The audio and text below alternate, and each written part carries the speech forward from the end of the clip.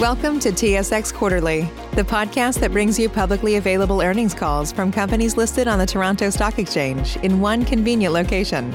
Gone are the days of looking through confusing websites. You'll find the important information right here. Enjoy the call.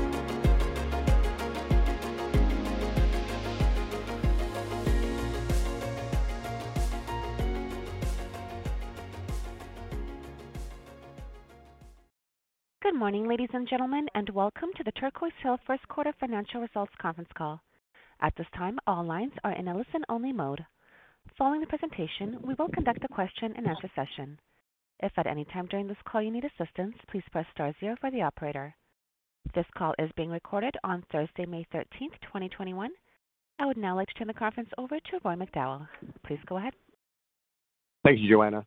Good morning. I'm Roy McDowell, Head of Investor Relations and Communications. Welcome to our first quarter 2021 financial results conference call.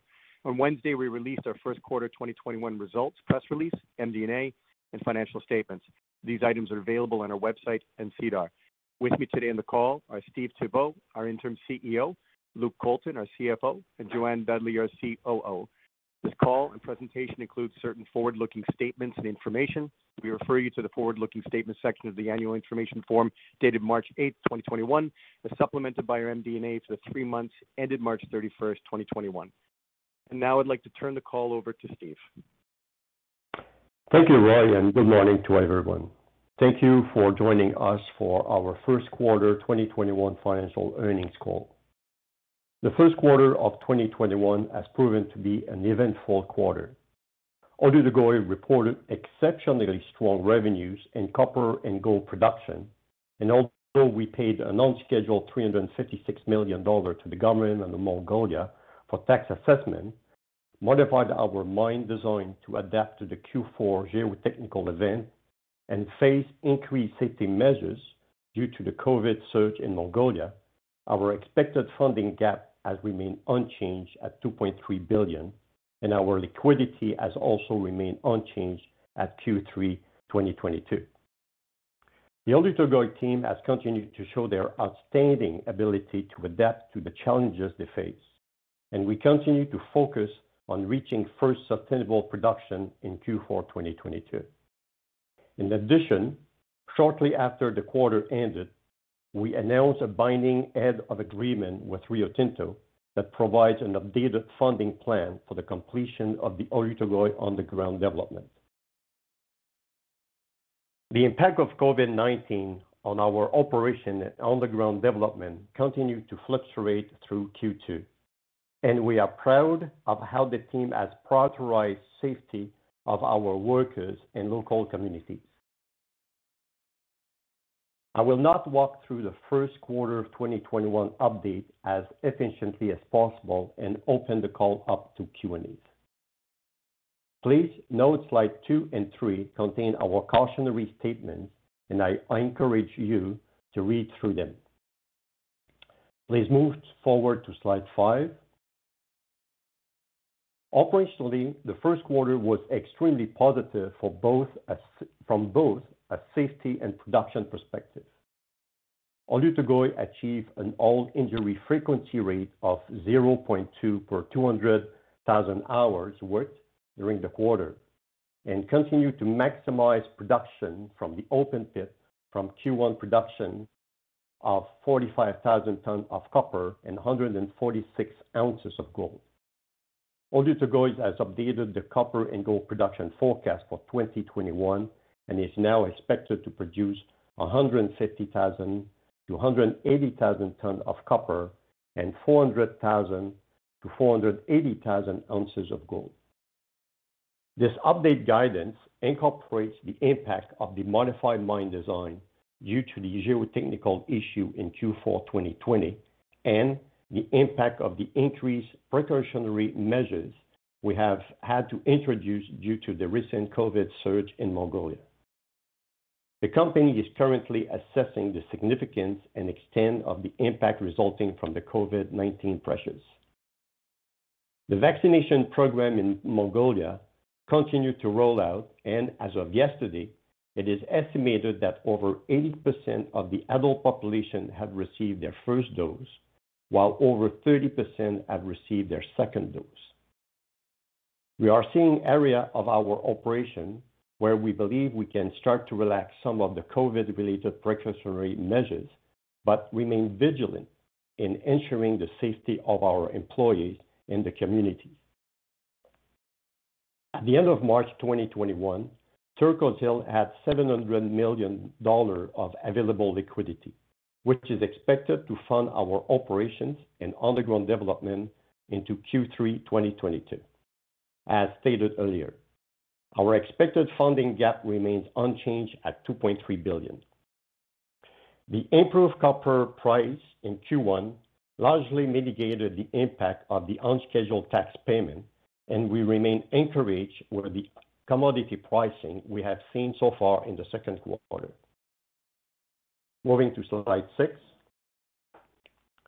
Breaking down our operating performance during the first quarter, in addition to the strong production mentioned in the highlights, our mill throughput remained above nameplate capacity, while our C1 copper cash costs were 8 cents per pound.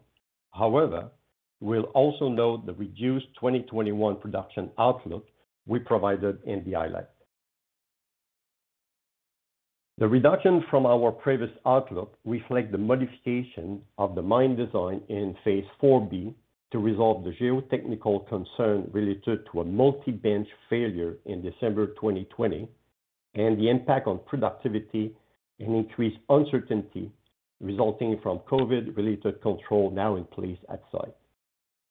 The challenges of managing the impact of COVID-19 on both our open pit and underground operation continue through the second quarter.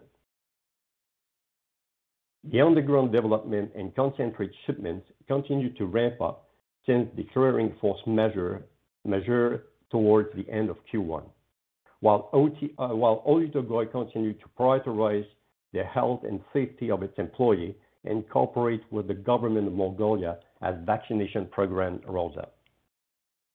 With that, I will now hand the call over to Luke Colton, our Chief Financial Officer. Thanks, Steve, and good morning to everyone on the call.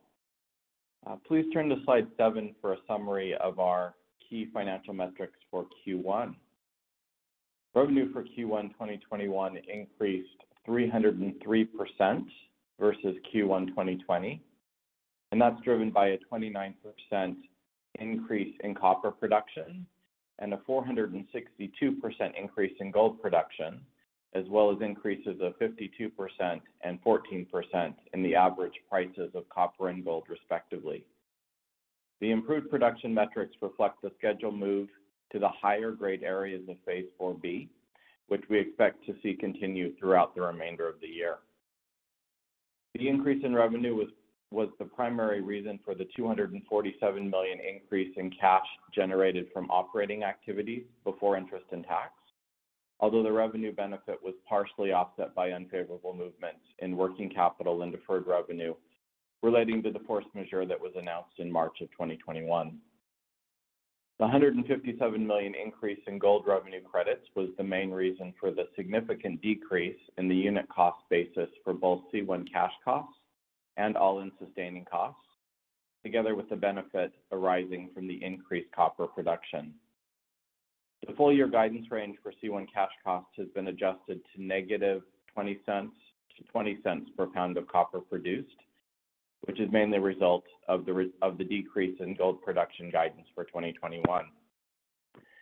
Capital expenditure in Q1 2021 was $250 million, comprising $242 million on the underground and $8 million on the open pit.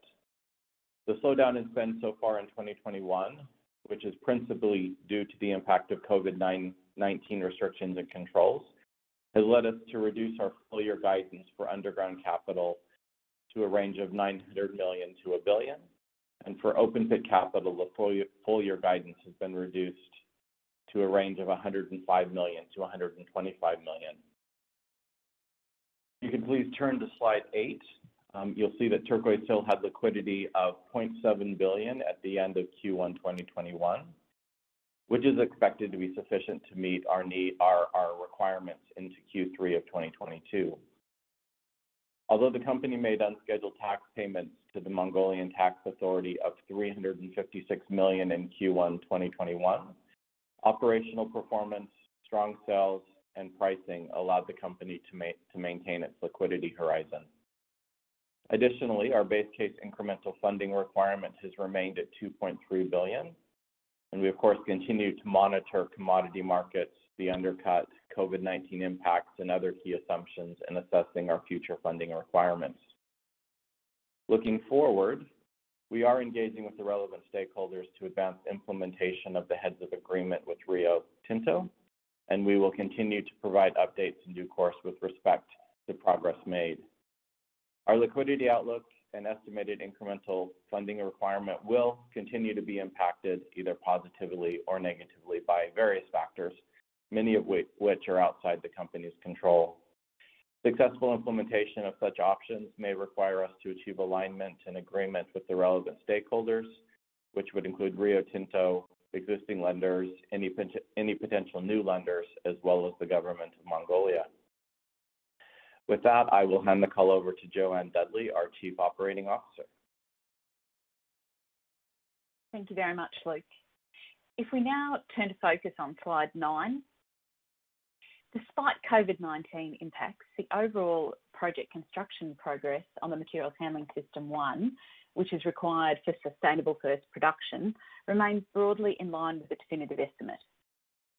During Q1 2021, the primary crusher 1 bottom shells were installed and the top shells were moved to the crusher chamber for installation. In addition, conveyor belt pulling commenced on the main conveyor between primary crusher 1 and shaft 2. Although progress on Materials Handling System 1 is expected to slow in Q2 21 due to site COVID restrictions, it's not expected to materially impact the timing of the undercut commencement and sustainable first production. Ongoing work suspensions continue to affect progress on shafts 3 and 4, and the overall impact of these delays are under review. Progress of works remains dependent on mobilising key vendors and additional sinking resources into country and clearing them from quarantine. Additional shaft sinking specialists are now in Mongolia and are expected to arrive on site during May. Shafts 3 and 4 are not required to support Panel 0 commencement. However, they are required to support production from Panels 1 and 2 during the ramp-up to 95,000 tonnes per day. COVID-19 impacts are expected to continue through Q2, despite the rapidly progressing vaccination program. The conveyor decline continues to progress, with 800 equivalent metres completed in the quarter. Underground development progressed 3,500 equivalent metres, and we completed 13,500 cubic metres of mass excavation. It's anticipated that lateral development rates will continue to be impacted into Q2, and although development work has slowed as a result of the reduced site workforce numbers, almost all of the development required for the commencement of the undercut is complete. The commencement of the undercut in mid-2021 is a key milestone, and it is critical to ensure that once commenced, the undercut and draw point construction continues unimpeded. Achievement of the technical criteria required for a mid-2021 commencement of the undercut remains on track. However, the exact time of the undercut is under increasing pressure, principally due to the rapidly evolving understanding of the recent COVID-19 impacts. In terms of exploration, Turquoise Hill, through its wholly owned subsidiaries Asia Gold Mongolia, Peruga Exploration and SGLS LLC, operates an exploration program in Mongolia on licences that are not part of Oyu Tolgoi. In Q1 2021, Turquoise Hill successfully tendered for a new lease, Hatupt. With the addition of Hatupt, Turquoise Hill now has 3 licences. The exploration work plans for the 3 Turquoise Hill licences have been finalised and submitted to the local authorities. For Turquoise Hill BAG and OD2 licences, the exploration team plans to continue a geophysics program, and on Hatupt's lease, the team plans to undertake several geological surveys. Timing of the field season is dependent on the COVID-19 situation, but fieldwork is expected to begin in late Q2 or early Q3 2021, once the required approval has been received and the entire team is vaccinated. Due to our in-country expertise and experience, TRQ is well placed to undertake regional exploration activities. With that, I'll now hand the call back to Steve. Thank you, Joanne. Moving to slide 10.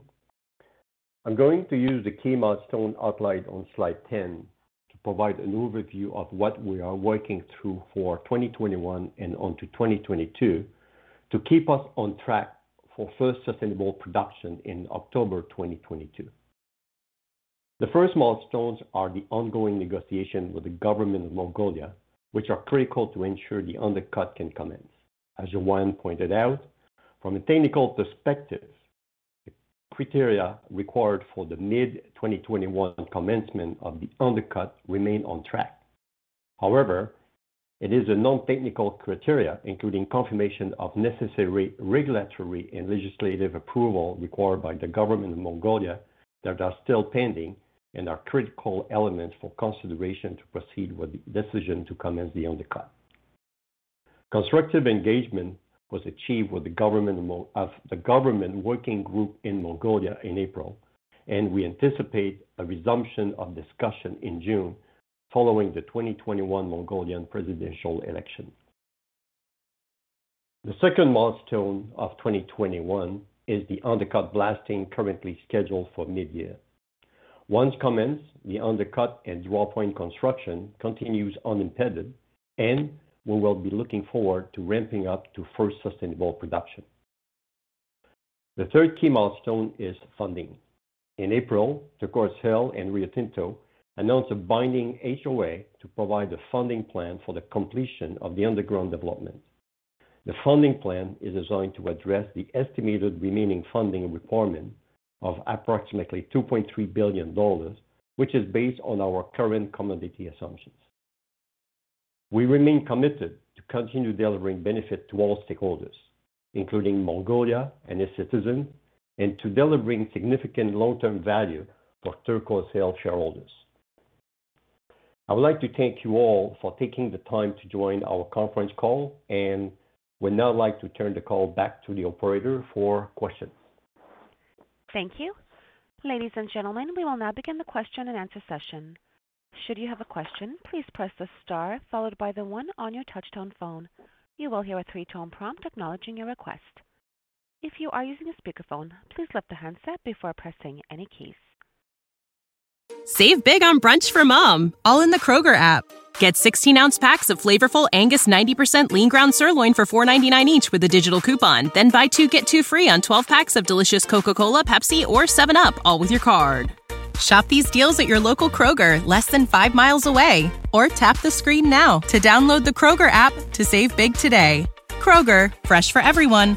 Prices and product availability subject to change. Restrictions apply. See site for details. First question comes from Orest Wowkodaw at Scotiabank. Please go ahead. Hi, good morning. I realize you've left all your official guidance kind of unchanged for the underground with respect to timing and capex and so forth. But at the same time, your release is pretty clear that you're worried about increasing pressures. I guess both technical and non-technical. You know, how should we think about this moving forward? I mean, it sounds like you're going to be likely increasing the capex and pushing back the schedule unless things radically improve. Is that the right way to think about it? And does this really revolve around both the government giving you the non-technical issues that you need, plus sort of the lifting of COVID restrictions? Okay, there's a couple of elements, Orest. Thanks for your question. And there's a couple of elements in your question. What we're focusing right now is on the undercut decision, and we've been very clear that the undercut decision has 2 main elements. One of technical criteria, okay, which includes elements of drilling and all elements. And as mentioned by Joanne, okay, the achievement of the technical criteria required for the mid-2021 commencement, they remain on track. I mean, August, let's face it, we were like everybody. We had some headwind with the COVID, but definitely we believe that, and we're on track from our point of view for a mid-year start on that one. The other elements relate to the non-technical that we refer, and you could see that as the approval from the government of Mongolia related to our license to operate the underground or the underground. And we need to work with the government to proceed with these approvals. And that's not different from any mine in the world, that you need some levels, you need some approval on some elements. And as of today, we haven't received those ones, but we keep working with the government to receive these approvals and be able to proceed. Okay? Now, in terms of COVID and the impact, the main impact of the COVID was in Q2, okay? But as you've seen, there's some significant improvement in the vaccination and also the procedures that we're putting in place. We're focusing first on the safety of our employee, but we expect that over the next couple of weeks, we should see an improvement in the situation in Mongolia overall and on our side, and we should be able to ramp up the operation. So I'm not telling you, but the important point is we need to evaluate what will be the impact. And today I don't have the information related to it. And as a follow-up, are you able to quantify, like, what does every 1 month delay in the undercut, what does that translate in terms of, say, a impact on the capital number? Yeah. Joanne, would you like to cover that, please? Yes, absolutely. Thank you for your question, Orest. So it depends on the reason that the undercut may be delayed, and certainly, as Steve was indicating, we aren't planning for any particular delay in the undercut. It's certainly not a scenario that we've been putting a lot of work into understanding at this point, in that we're working towards that start of the undercut as soon as it's possible to do so. In terms of other work that continues, once the undercut starts blasting, we do continue work on the Materials Handling System 1, as well as other important work in preparation for the start of production.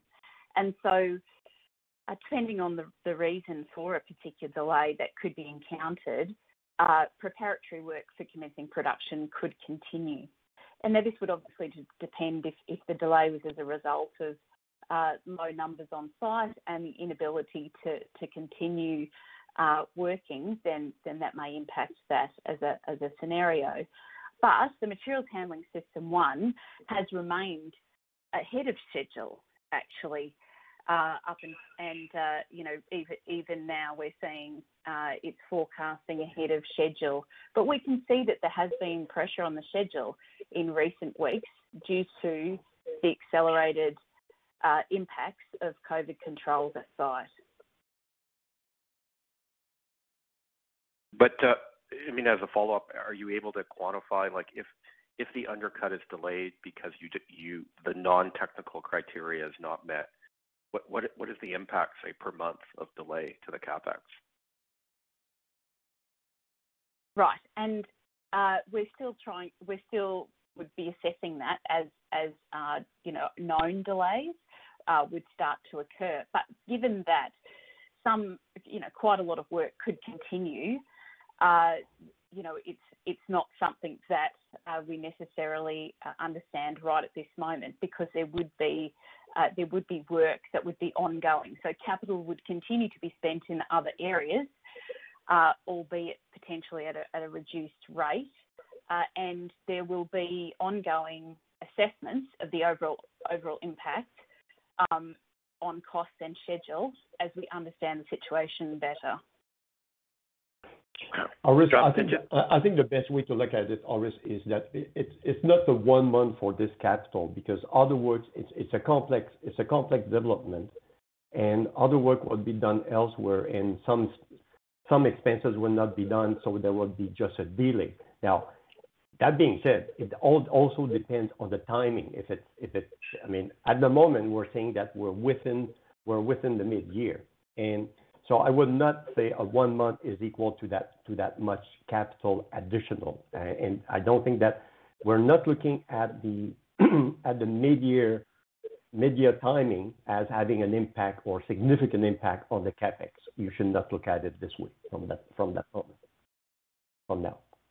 Okay, thank you. And just a final clarification: the $6.75 billion capital number for Phase 2, does that include the sustaining capital related to the underground that we're now seeing being incurred? We saw some in Q1 here, and just curious if the sustaining capital between now and first sustainable production is included in that 675 number. Okay. Luc, you want to give the answer on that? Sure, happy to, Steve, and thanks for the question, Norris. The answer to that question is no. The $6.75 billion does not include it. The $6.75 billion is for underground development capital expenditure. It excludes underground sustaining capital expenditure. And that's always been the case. If you go back and look at the different technical reports that TRQ has issued in 2016 and again last year in 2020, there's always been a distinction between the $6.75 billion underground development capital expenditure and then additional underground sustaining capex. Okay, thank you. Thank you very much, Norris. Thank you. Next question comes from Craig Hutchison at TD Securities. Please go ahead. Good morning, guys. Morning, we're Craig. trying to get a little more granularity around your guidance cut, particularly with gold going from 500,000 to 550 down to 400 to 480. How much of that is COVID related? How much of that is grade related?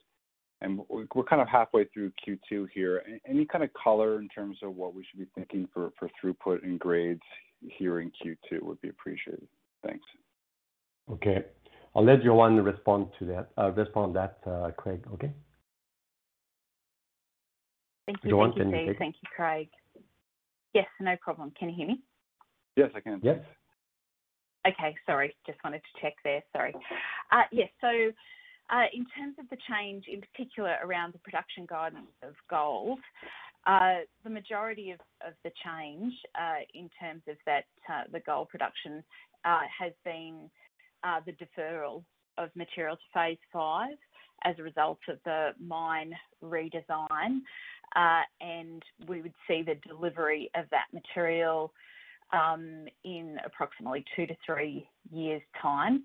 There are some other additions that have played into that change, and as you mentioned, COVID and assumptions around productivity over the next period have also been factored into that change. So it is a combined change of the mine redesign as well as some productivity impacts, and then some other assumptions around the ore types being fed and the processing results we would expect from that. In terms of looking forward to the rest of the year, we have had a good quarter in terms of gold production, and we do expect to see Q2 having some productivity impacts from the operation in terms of productivity from the open pit and the concentrator due to the COVID controls that have been implemented at site. However, with the vaccination program and the controls that are being used, we expect to see some recovery of that, and we will be remaining in that high-grade area of Phase 4B for all of the quarters of 2021, and of course, having just updated guidance, we do expect to remain within that guidance for 2021. So hopefully that draws enough of a picture for you there, Craig, in terms of how those quarters will play out. I mean, I guess something else to add would be, you know, in this part of the pit, the grade is quite good, and we can see the grade change when we move around in different areas of the pit, and so it isn't straightforward to just you know, tell you that you know, the grade's going to be the exact same over the next 3 quarters, but just to let you know, certainly what we can is, which is we will remain in the high grade for the remaining quarters of this year, and we do expect to meet that newly released guidance. Craig, Okay. The same way to look at it. I mean, if I would be you, I would say that like Joanne is saying, overall the grade would be roughly the same on all the quarters, except because of the COVID situation in Q2, I would make an adjustment and probably spread it over the next quarters, roughly. Okay. I mean, grades were quite high in Q1, right? They were 0.68, I think. Yeah. But we're expecting to be in that grade. I mean, there's always variability, okay, but we're expecting to be in the high grade in the pit for pretty much all the year. I think maybe December a little bit, but it's not even confirmed. But I think that you should assume all year would be with good grade. Okay.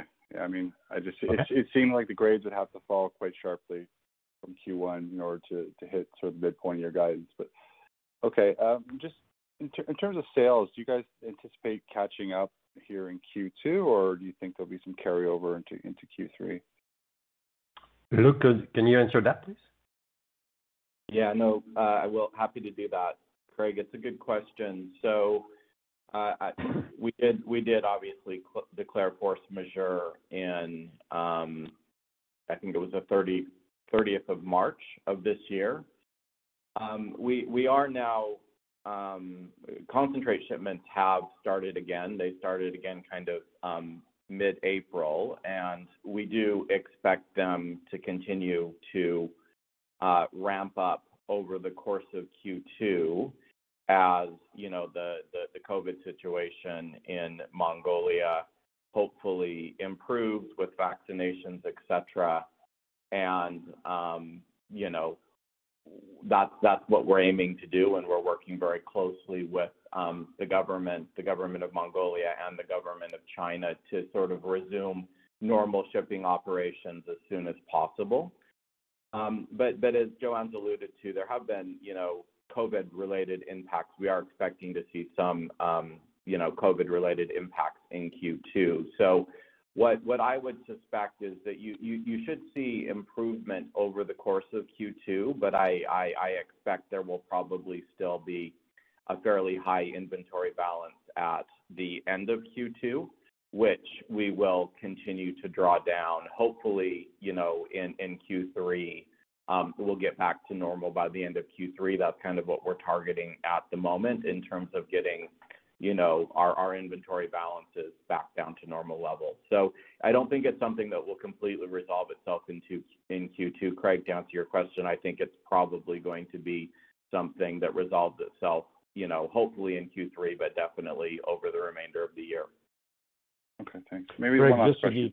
Sorry, go ahead. Craig, just to give you a bit of flavor, I mean, all truck drivers have been vaccinated, but there's additional procedures at the border, and that increased the cycle time of the delivery. But like I said, like Luc is saying, definitely we're working and putting additional resources to make sure that we can move that inventory, but that will take a while. Okay, thanks. Maybe just one last question for me. Just in terms of how important are the Mongolian presidential elections on resolving the Parliamentary Resolution 92? Do you need presidential sign-off, or, you know, I guess I'm kind of wondering why those negotiations stalled and will resume post the presidential election outcome. Thanks. Yeah, no, the context is more like we had I mean, TRQ and Rio Tinto teams were in Mongolia for discussion with the government of Mongolia from the excuse me here, from the end of March to April, the end of April. Definitely, Craig. Mongolia was facing a significant surge in the COVID. We were in an election, and that we believe that the best for everyone was to resume the discussion after the election.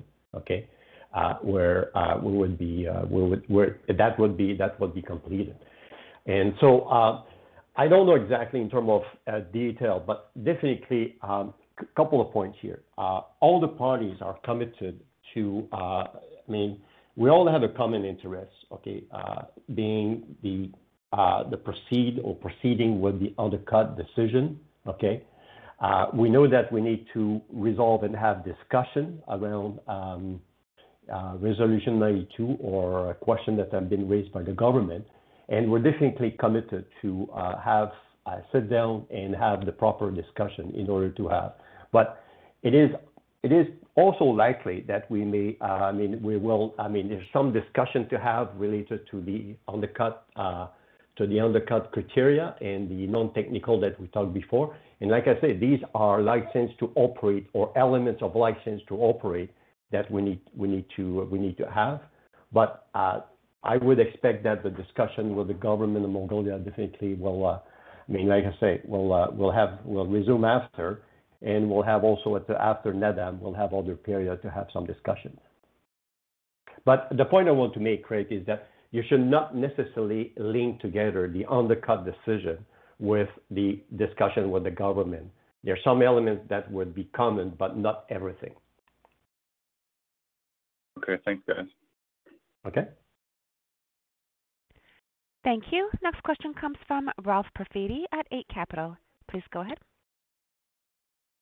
Good morning. Thanks for taking my questions. Good morning, Ralph. Good morning.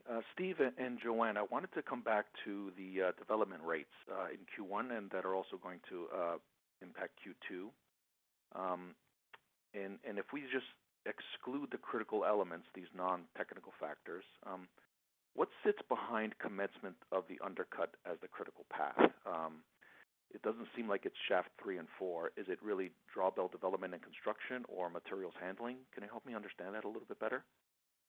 Okay, I'll let Joanne to answer your question, Ralph. Okay, thank you. Thanks, Ralph.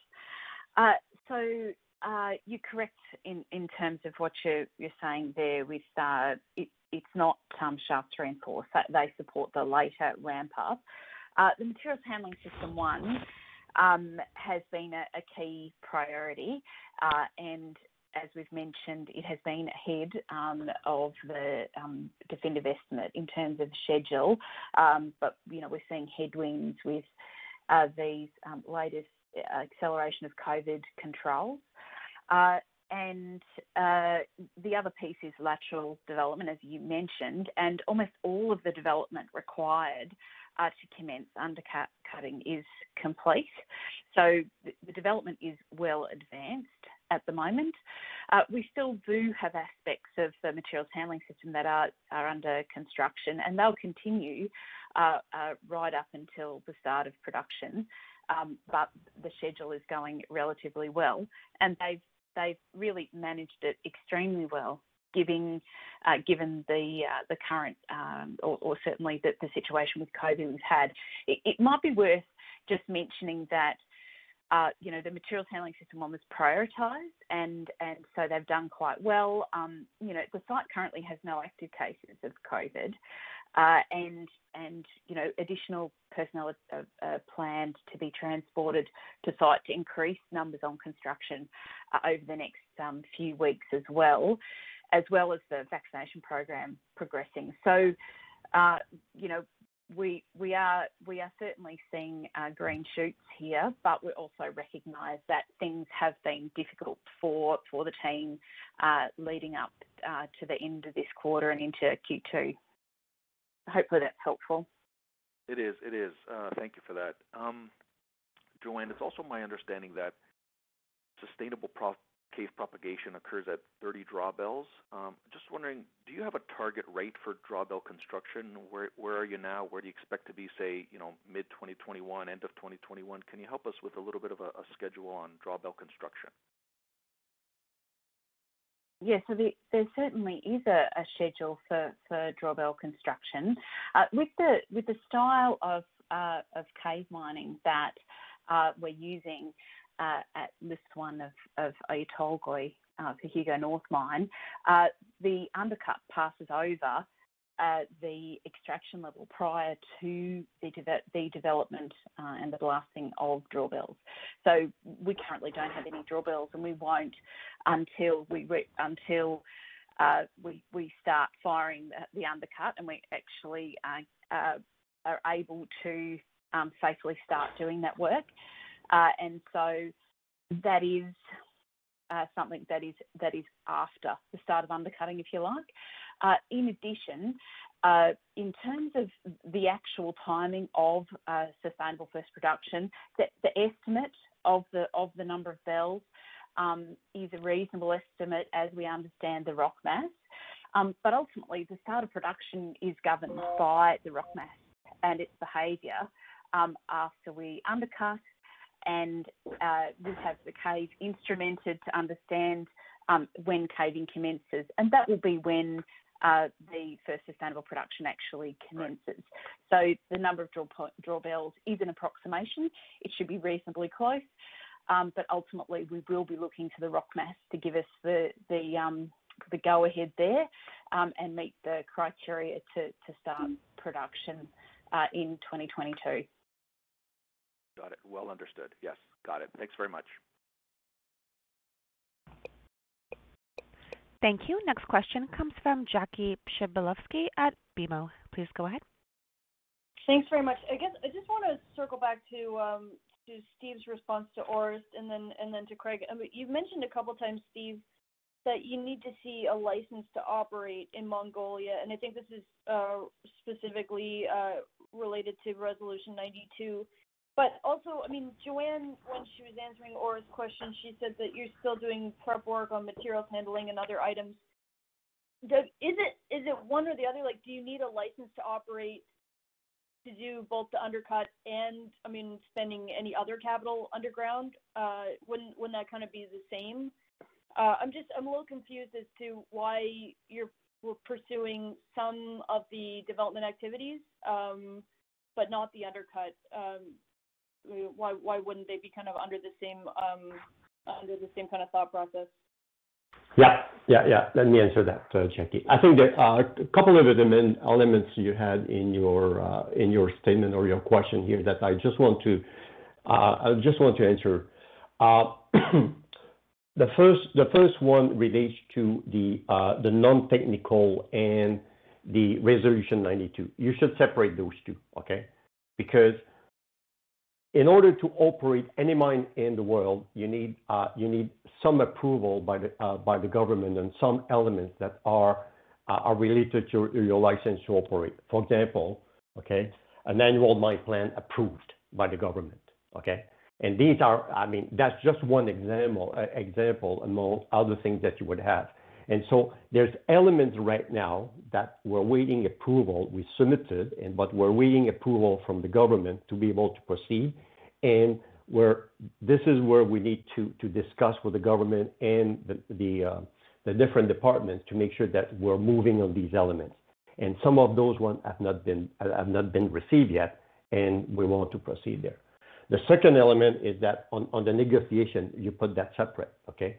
But it's also important to understand that once you start the undercut, that's it. I mean, you cannot stop it. So you need to make sure that you have the proper authorization and approval to proceed with it, because there's no other way to change it, okay? The underground mine itself and the lateral development is not mining yet; is getting ready for mining. But it's not necessarily the mining yet, okay? But when you start the undercut, you're really starting the mining operation, and you cannot stop it. And we want to make sure that when we start, we won't have any delay, because what is most important during the undercut is to make sure that you progress at the right level, so you guarantee the sustainable production at a specific time. Okay? So is it fair to say, so thanks for the clarification, is it fair to say that the undercut can start before the investment agreement is finalized?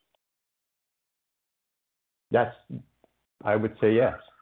Okay. I think that it would be reasonable, Jackie, it would be reasonable to say that we could proceed without having resolved these elements, because we're committed to resolving it, okay? Because that's important, it needs to be resolved. But at the same time, we could definitely, when we get the approval to proceed with the undercut, we can move ahead. Got it.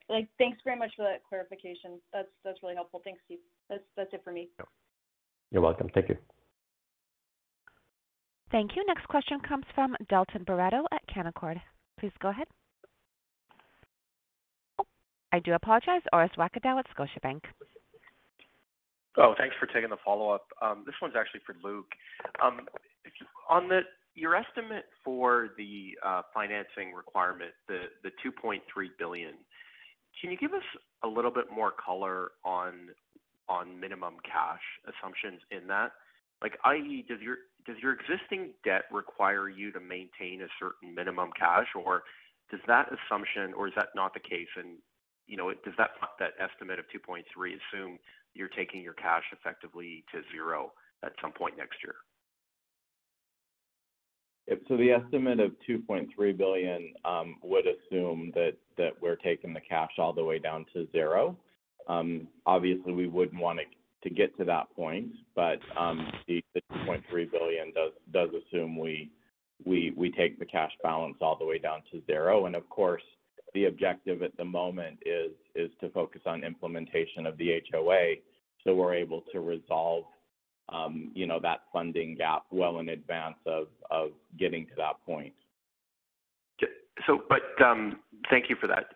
But does your existing debt require you to maintain a certain minimum cash balance, or do you have no restrictions?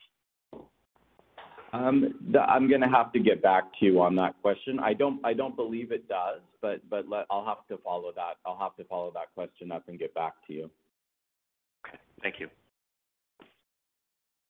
And Orest, I would say that there's a lot of elements, and you've seen I'm not saying that it's going to be less, guys. I'm not saying that. Our estimate is 2.3, but there's a lot of information in the pricing and all that's happening. So it's very variable environment at the moment. But like Luke is saying, we'll get back to you on that 100 million or any amount required if we have any. Okay. Thank you. Thank you. Next question is from Dalton Baretto at Canaccord. Please go ahead. Thanks. Good morning, everybody. Steve, I want to pick up on what Jackie was asking. Good morning, Steve. I want to pick up on what Jackie was asking you about, and specifically what you said in terms of the undercut being able to progress without Resolution 92 satisfied.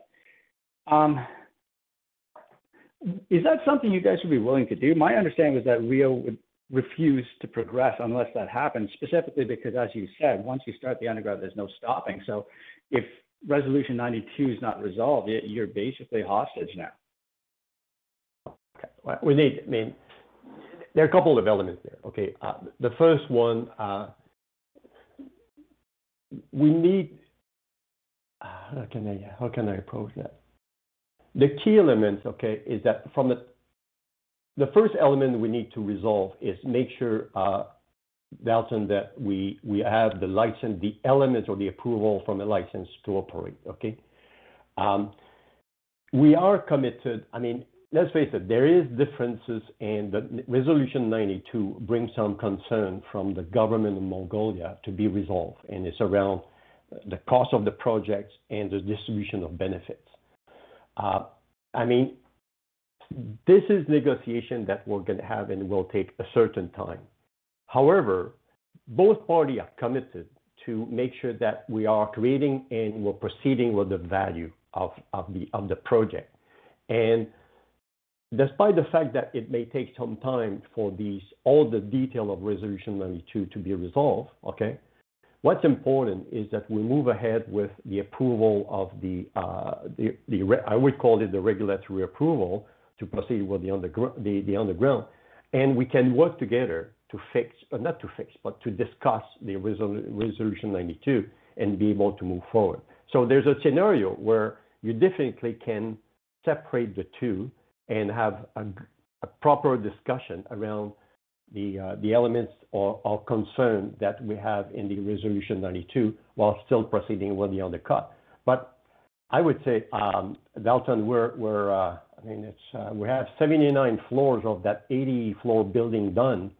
What's important is that we move ahead and we're creating the value while we're having this discussion with the proper discussion with the government around their concern around the cost and the benefits. But I guess I'm wondering, A, why would the government give you approval to proceed if the economics are uncertain? And B, why would you guys want to proceed if the economics are uncertain? I think that, how can definitely that what is important for us. First, Dalton, we are aligned. The government and the company, we are aligned that we need to create and generate the value. The distribution of that value, it's going to be something that we're going to have to discuss and have the proper discussion. From my point of view, we are there. We're at the like I said, this project is mostly completed, and we need to make sure that we're proceeding and moving with the important element, which is the undercut, and we need to find a way to resolve the funding at the appropriate time and have the dedication to do it on both sides. And I think that's doable. That's my view. Okay, so on the assumption that you get the approval to proceed with the undercut and that you initiate the undercut, and then you get to a point in the negotiations where, you're at an impasse on Resolution 92, how do you handle that then if you can't stop the undercut? Definitely, I'm confident that we can find a path forward, Dalton, definitely. Okay. Maybe switching gears to something else Craig asked you about, but I was sort of confused as to the answer, and that's got to do with the gold production this year. If your gold grades are going to stay approximately the same, what's driving the lower guidance? Is it throughput? Where exactly is COVID-19 impacting you? Okay, Joanne, you want to answer that, please? Yeah, sure. And I think I'm really pleased you asked that question, Dalton, because I don't think that was the right takeaway. It certainly wasn't what I was trying to say. What I was trying to say is that there has been, if we look at the guidance for the year and we do some simple maths on the gold that has been produced in Q1, then we look at the remainder of the year, we're still going to have production in each of those quarters from the higher grade area of Phase 4B. However, we can also see that quarter two will have some impact on production from the pit and through the plant as a result of the COVID-19 controls that we've had in place over recent weeks at site. So there will be an impact on Q2. However, we do remain in those high grades, and we've just updated the production guidance. So is that helpful? It is. I'm just trying to understand.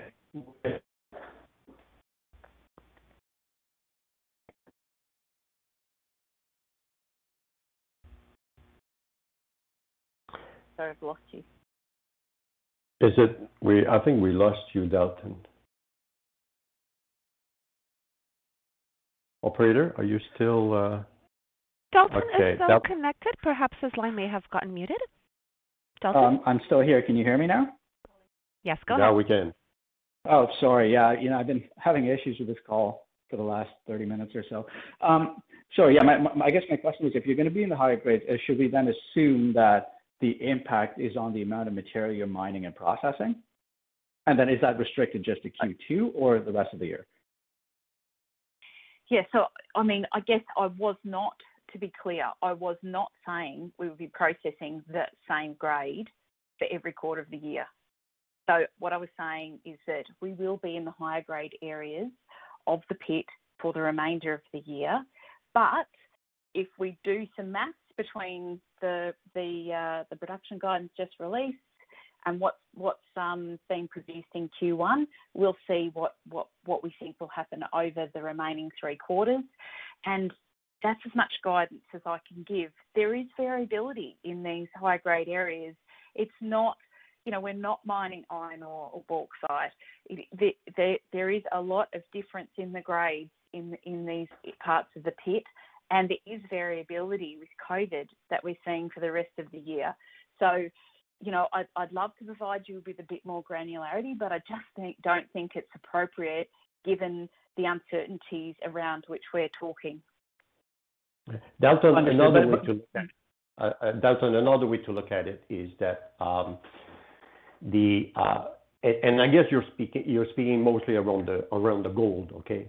When you look at the gold is at more specific area in the pit. It's right at the bottom, okay, and very specific area, and you can see it that way. Because of the slip, we had to do a step in, so that means that we have to lost some benches, okay, and make it less accessible at the bottom of the pit. So technically, okay, with that current 4B, we modified the current 4B where we don't have all the access that we wanted to have at the bottom of the pit, where some of the high-grade gold was, okay? It will be mined later, okay? We'll be able to mine it later, but this year we don't have access. Now, on the copper side, we have other area because the distribution of the ore, the copper ore is different. We have access elsewhere, so that's why we have less of a change in the copper guidance. That's mostly what it is. Okay, so that's more clear because, we keep talking about the COVID-19 impact, but what you just said is it's a function of the pit wall slip. And that's kind of what I was trying to get at, because in your Q4 disclosure, it said that there wasn't going to be an impact on guidance. And so I just wanted to clarify. So this is a function of the pit wall slip and access to certain zones that you had planned on mining but can't right now. It is. And the reason why we said that, it takes a while. You understand that with evaluating the fault and how it will behave, and you try something and it doesn't work, you have to step in more. That has an impact eventually. And that's what we're saying this quarter, that finally it had a bigger impact than what we originally had planned because we had not finished all the analysis. Understood. Thank you, guys. Okay, thank you. Thank you. That concludes today's Q&A session. I will now turn the call back over for closing remarks. Yes, thank you very much, everybody, for attending this call. Really want to appreciate your time and your interest. If there's any follow-up questions, you can reach out to myself, Roy McDowell, info@turquoisehill.com or my email address. So on that, thank you again for attending and hope everybody has a great day. Thank you very much. Ladies and gentlemen, this concludes your conference call for today. We thank you for participating, and we ask that you please disconnect your lines. Have a great day. Save big on brunch for mom, all in the Kroger app.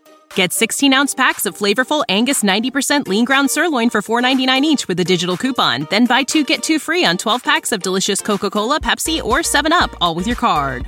Shop these deals at your local Kroger, less than 5 miles away. Or tap the screen now to download the Kroger app to save big today. Kroger, fresh for everyone.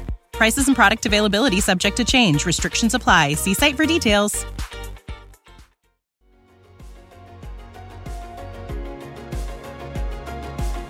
Thank you for listening to TSX Quarterly. If you enjoyed the cast, remember to leave a good rating.